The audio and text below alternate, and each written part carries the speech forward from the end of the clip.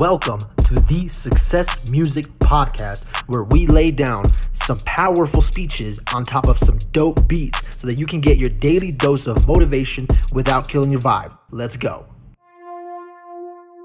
For they will help you to develop the understanding you need to form the expectant attitude.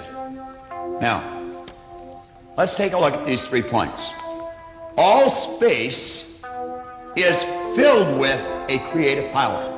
It's not just inside, it's like we said earlier, it's everywhere. This creative power is amenable to suggestion. You create the idea, and as you get emotionally involved in it, you've placed it in the universe, and the entire universe comes to your beck and call. Such a phenomenal idea for us to grasp. We say the creative power only works by deductive methods. John covered that early yesterday. What do we mean by that? Deductive methods. It only has the ability to accept the idea and move it into all its necessary parts for the manifestation of the idea. It has no ability to add one fact, one idea, one thought. It cannot add anything to it. It's like a mold. What you pour in, that's what you get back. This creative power only works by deductive methods. You build the picture, I'm telling you, just think about it. You can build a picture in your mind, you turn it over, and that's the way your life starts to go. The same way the architect designs the building, the same way you design how your table is going to be set, the same way you design how to make that dress, the same way you design how to make that table, the same way Paul designed the way he wanted his house, you can design your life. All aspects of it. And it works by exactly the same law. Now, Thomas Troward in his writing emphasized this last point because it implies that the action of this ever-present creative power is in no way limited by precedent or what has gone on before. What do we mean by that? I'll tell you exactly what we mean by it. Your present or past results have absolutely nothing to do with what's going to happen from this point forward. Now, that was the point that Roy Stanford drilled into my head. You see, I kept thinking, well, gee, I'm such a mess up. You know, I've done everything wrong up till now. I'm 26, I'm broke, I'm not happy. Everything was wrong. He said, Bob, that's all in the past. He said, every moment is a new moment. We shouldn't condemn ourselves. And he said, what you were yesterday, you paid for. What you are today, you decide for. That's exactly what Troward's saying. This power in no way is limited by precedent. Even in a creative state, we sometimes don't understand that. Do you know why airplanes, right up to today almost, have wings on them? Because birds have wings. Birds fly, they have wings. Going to get a plane to fly, you got to put wings on it. Do you? No. We've got planes flying without wings today.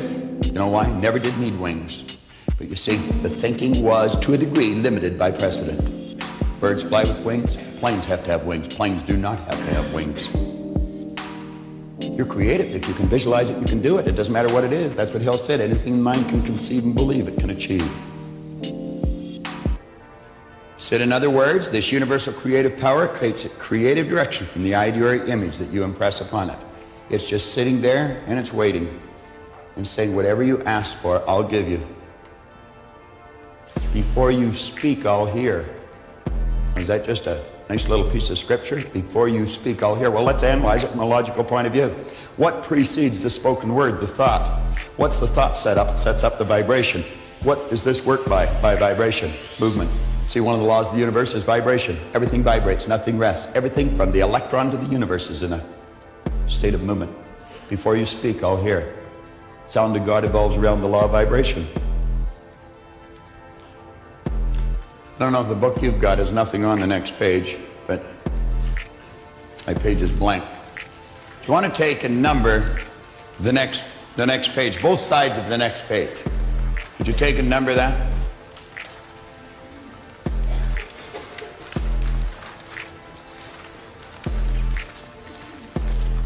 Now, how many of you, or did you, write 35 and 36 on the next 2 pages? Why? Why'd you do that? Do you want to know why you did it? Because it seemed the most natural thing in the world to do. Because there was nothing on it. On one side it says 34, and the next one said 37. So this has to be 35 and 36. You could have put 16 and 102 if you wanted. There was nothing on the page. Nothing. And you know that's exactly the way your life is every day? Blank. Nothing there. Put on it anything you want. You don't have to let what's on the previous page determine. You don't have to let what somebody tells you is coming determine. You can put anything on it you want. You got a clear sheet. You have right now, Mark has, I have, John has. Every one of us has. Now, grasp that. We can start over right now, build the image. You see, L did that. He said, I'm not going to work for $18,000 anymore. I am not going to be average anymore. I understand. When he went through the seminar, he started to grasp this. I understand there's something special about me. I'm going to treat me the way God meant me to treat me.